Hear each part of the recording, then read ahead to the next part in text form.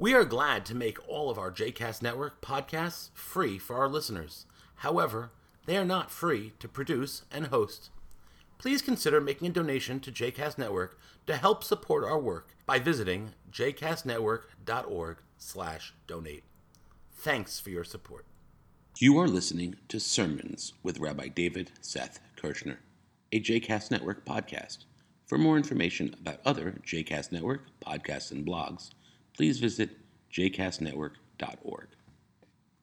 This year and this time marks 60 years since one of the most heroic and brave operations in the history of all civilizations. It happened in a small street in a small suburb of Buenos Aires, Argentina. The street's name was Garibaldi Street, and there was a little, simple, square house in the middle of almost nowhere with fields around it. And in that house lived a man, his wife, and his son.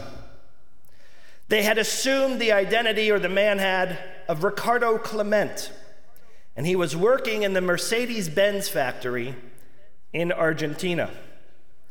But through a combination of errors, information, and pure luck, word had been received back to the state of Israel and its Mossad that this individual living on Garibaldi Street and this individual working at the Mercedes-Benz factory, this individual who had assumed the identity of Ricardo Clement, was actually, and might be, Adolf Eichmann, the horrible Nazi who had blood on his hands for the deaths of literally millions of Jews.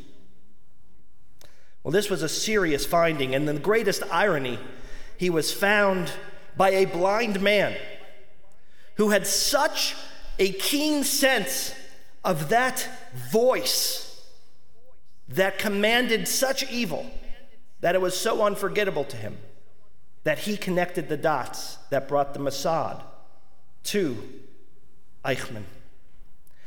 After canvassing and surveilling the house on Garibaldi Street and the routines of this man they believed to be Eichmann,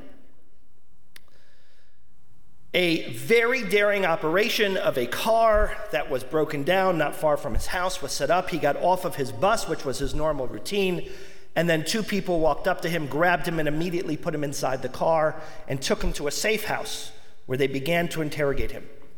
But before they even pulled the car away, they checked for three things. One was his SS tattoo, which almost all SS guards and higher ranks had on their inner bicep. The second was a birthmark that was on his paperwork from the SS, and the third was a scar from an appendectomy years before. And when they reached down into his trousers and found that scar, they said, "It's him, it's him, it's him." They drove to the safe house, they interrogated him for 5 days, and within a matter of hours, he admitted to the fact that he wasn't Ricardo Clement. He was the notorious killer, Adolf Eichmann. And then an absolute brilliance from a combination of courage and chutzpah. The Israelis dressed him up as an El Al pilot. They drugged him and told everyone that he was drunk and hungover and got him on a plane that flew out of airspace of Argentina back into Israel. They brought him from the airport in Israel to a prison in Ramla. And in that prison, David Ben-Gurion, who I think was probably one of the smartest and wisest people I've ever read about in my life, called an emergency cabinet meeting. And in that emergency cabinet meeting, he declared to all of the cabinet, Adolf Eichmann has been found. Everyone perked up their ears. They said, "Where is he?" "He's in a prison in Ramla. We have captured him." He waited until he was in Israeli territory to announce it. And the people of the cabinet erupted in applause and satisfaction. And they wanted to give a reward to those who were responsible in the Mossad for finding him and capturing him and bringing him back to what would be eventual justice. And Ben-Gurion slammed his hand down on the table in the midst of this elation and excitement, and he said, "The reward for a mitzvah is the mitzvah itself." The reward for a mitzvah is the mitzvah itself, meaning we're not having a ticker tape parade. We are not having confetti and celebration and pendants for people who have brought us the satisfaction of bringing this man to justice on behalf of so many others who couldn't be found or brought to justice.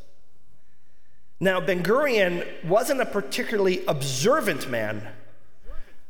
Some might say he's not very religious, but boy, was he knowledgeable.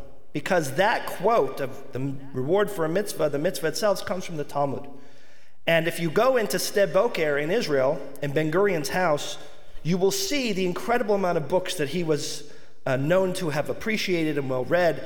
And my colleague in Inglewood, Rabbi Chaim Pupko, just pointed out a piece to me that he read in a book about Ben-Gurion, that when he went to France and asked for their support and recognition of the state of Israel when they declared a state in 1948, the leader of France said to him, "Who else will support you?" And he said, "Eventually, all the countries of the world will support us, all the rational countries who aren't our enemies." He said, "Well, who's going to inhabit this country? There aren't enough Jews." And Ben-Gurion claimed in this book that Rabbi Pupko pointed out, he said, "In 30 years, the Soviet Empire will fall. And when it does, they'll need a place to go, all of these Jewish people." Well, almost to the year he predicted that in fact that would indeed happen, and so many of the inhabitants of Israel came from the FSU, from the former Soviet Union. So Ben-Gurion was indeed a brilliant person who had a brilliant read on tradition and also the reality of the world in which he lived and creating this new state of Israel. This moment of capturing Eichmann and then the trial that led to his execution, the only person executed for crimes that weren't even committed in Israel in the history of the 72-year state, was a watershed moment for the state and for the way people responded to the Holocaust. You see, there was a division in Israel beforehand of Sephardim and Ashkenazim. The Sephardim were mainly from Spain and North Africa, and they were tough and rugged and workers, and they didn't understand how Ashkenazim went like lambs to the slaughter as they appeared. And the Ashkenazim, who later survived and came to Israel, they didn't talk about the Holocaust so much. But the trial of Eichmann, which was in 1961-62, for a 14-year-old country, this was a moment that opened up the wounds, that bared the chest, that showed everyone the inscriptions on the arm and allowed people to start talking about the Holocaust so that the Ashkenazim and Sephardim could communicate and see suffering and pain and realities that they couldn't even fathom. Now, I share all of this with you on this Shabbat as I've tried to frame my remarks about the reality of the world we're in for something that's very important. It was a hell of a lead-up, a big foundation, so I apologize for being so long-winded. But after the capture of Eichmann, the Israelis, as one would imagine, got very confident, a little cocky. And they claimed and they went to Ben-Gurion and said, "Okay, we got Eichmann, let's go get the rest. Let's go get Mengele. Let's go get so many others who are still floating around Europe and South America and other places under pseudonyms and fake identities, and let's catch them and let's bring them back to justice. We have the energy, we have the time, we just need the resources, Mr. Prime Minister." And the Prime Minister, David Ben-Gurion, thought long and hard. He davened over that request, and he said, "No. We're not spending any more money of the country to go and capture these terrible people." Now, that's not because Ben-Gurion wasn't sensitive to the plight of survivors. It's not because he didn't want some sense of revenge that could indeed be satisfying, even if it's this much. If it didn't bring your mother or father, your husband, your wife, your son, or your daughter back, at least some justice was brought. But it was because of reality that Ben-Gurion articulated. And he said, "You know, we have a lot of enemies today that don't want us to be here in the state of Israel. Whether it's our neighbor in Jordan, our neighbor in Lebanon, our neighbor in Iran, our neighbor in Iraq, our neighbor in Saudi Arabia, our neighbor in Egypt, we are constantly fighting wars. And we have to decide as a nation, because we are a very young nation. At the time, they were 14 years young. We have to decide if we are going to fight wars of our past or fight wars of our present. Whether we are going to look backward or whether we are going to look forward. It doesn't mean that what they had in front of them was any easier, even though it might be different. But what Ben-Gurion was trying to say was that the orientation and the posture that you took was critical to what tomorrow would look like in the evolution of the state of the Jewish people. If we continue to make the evolution of the state of the Jewish people the shadow of the Holocaust, and only the shadow of the Holocaust, it would have a particular identity.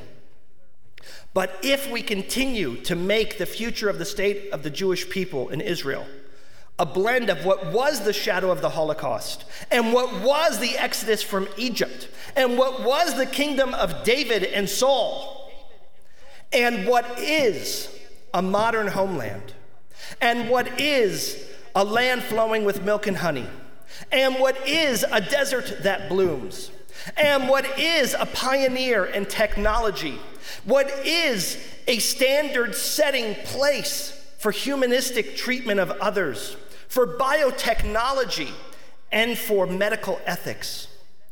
Then we will be a place that is rooted and grounded in our past, but forward-looking into our future. And that answer that Ben-Gurion gave wasn't flippant. It wasn't not thought of. It was calculated and it was precise. He was saying that yes, we could spend our time and our resources chasing our past, or our time and our resources clearing the way for our future. Every day, when there's something yucky in my life, I spend a lot of time looking back. I remember when my dad died, I was riddled for years with so much guilt. What if I had done X, and what if I had said Y, and what if I behaved this way, and what if I had done this? That guilt was so heavy to carry around. Until time and looking inward and support allowed me to get rid of some of that guilt and to look forward and to see how I would create a life that was built on less regrets. Not no regrets, because that's impossible, but less regrets. There hasn't been a day in the last 10 weeks of this pandemic that I have not spent too much time looking backward.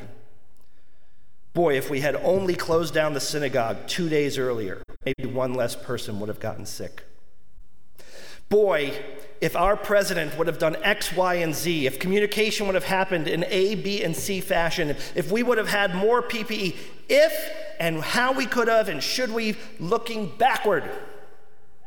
And the one thing I know is that there is no DeLorean time machine outside the doors here that will allow us to go back in time and to alter our future. It is a great fantasy, but it is not realistic. And all of that time looking backward doesn't allow us to do anything going forward. Yes, we can go backward to learn from mistakes. Yes, we can go backwards to absorb opportunities. But our posture has to be one that looks forward. We have 10 weeks of an unprecedented pandemic behind us. We have learned so much about our community, our people, who inhabits our land, how we will respond, what our value system is. We have totally all been defibrillated into a new rhythm of life. Some parts are fantastic and some parts are painful. But unless we set the coordinates of our posture to look forward, we can't grow. We can't change. We can't go to the place that we're going to need to go individually and as a community and as a country and as a world. We have to spend time looking forward. Even knowing that going back and finding the mistakes and focusing on them can be so incredibly satisfying. We can learn from them, should always learn from them, but our posture has to be one to look forward. Could you imagine the gravity that Ben-Gurion must have had in telling the Mossad and his people, we're not spending money to look backward anymore. We're spending it to look forward. How those people must have felt in that time. How those people who needed to scratch that itch of satisfaction and revenge must have felt deflated. But I think if you saw those people today, if they were brought back in some magical seance, and they saw our land, our homeland of Israel with 8.5 million Jews living proudly, opening up its schools carefully tomorrow, which had incredibly low numbers of COVID deaths because of their quick and nimble response, they would say that that posture of looking to tomorrow allowed them the ability and the nimbleness to be ready for the reality that shook them in this moment. It's a reminder for all of us, 60 years after that fateful day on Garibaldi Street, that shaped the land of Israel, that shaped our history of the Holocaust, and that shaped the way that we inherit our future, to remember those difficult choices of looking forward, learning from our past, but orienting towards tomorrow. That is where the sun rises from and where our hope lives. Shabbat Shalom, everyone.